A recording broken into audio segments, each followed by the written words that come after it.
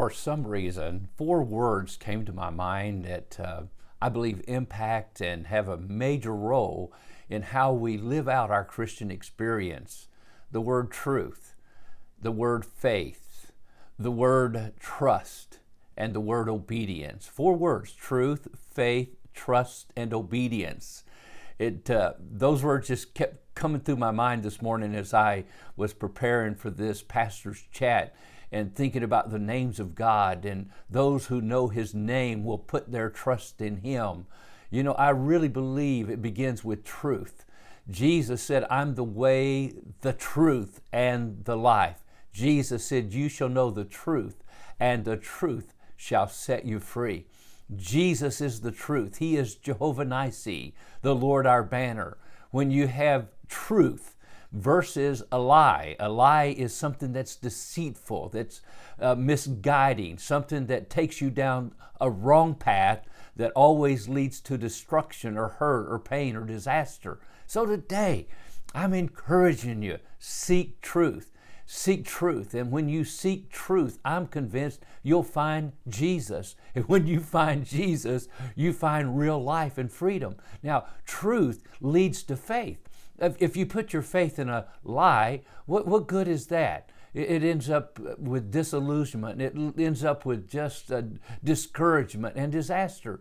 But when you put your faith in truth, that which is reality, because truth is reality. A lie is a facade. It's a fake. It's not really real. It makes you think it is, but it's not. So I encourage you today, seek truth, seek Christ, seek Jesus, put your faith in Him, and then you can have trust, because you put your trust in those that you have faith in. And trust means you literally don't just say the chair can hold me up. You sit down in the chair. You sit down in Christ. You stand in Christ. You believe in Christ. You make Him the reality of your life in every aspect of your life. Now, I'm getting a little bit older, but it's amazing how I can still get so enthusiastic and excited and passionate about truth.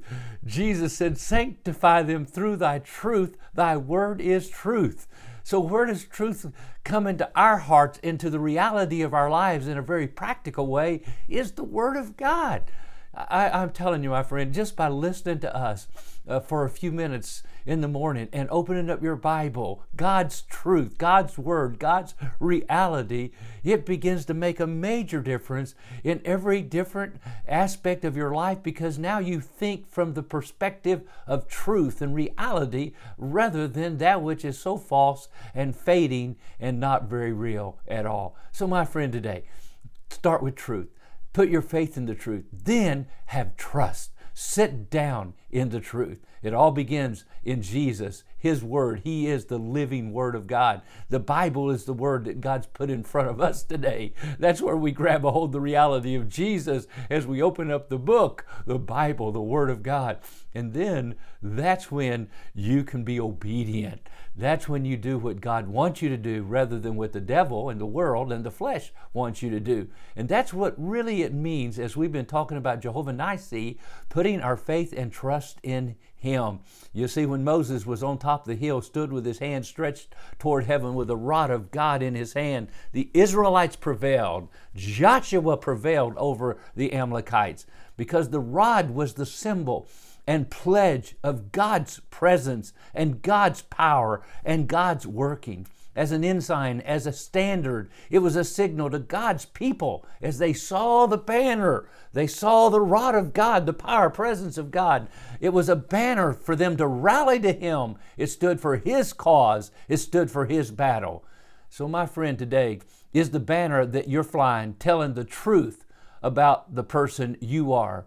A banner tells whose you are. When we lift up our banner, the banner of Jesus Christ, the banner of the reality of God, that's when we find victory in our spiritual lives. So I'll encourage you today, Jehovah Nissi, He is our banner. Oh, put your faith, your trust, your obedience in Him, and you'll find daily victory over that which is of the world, the flesh, and even the devil. God bless. Have a great and wonderful day.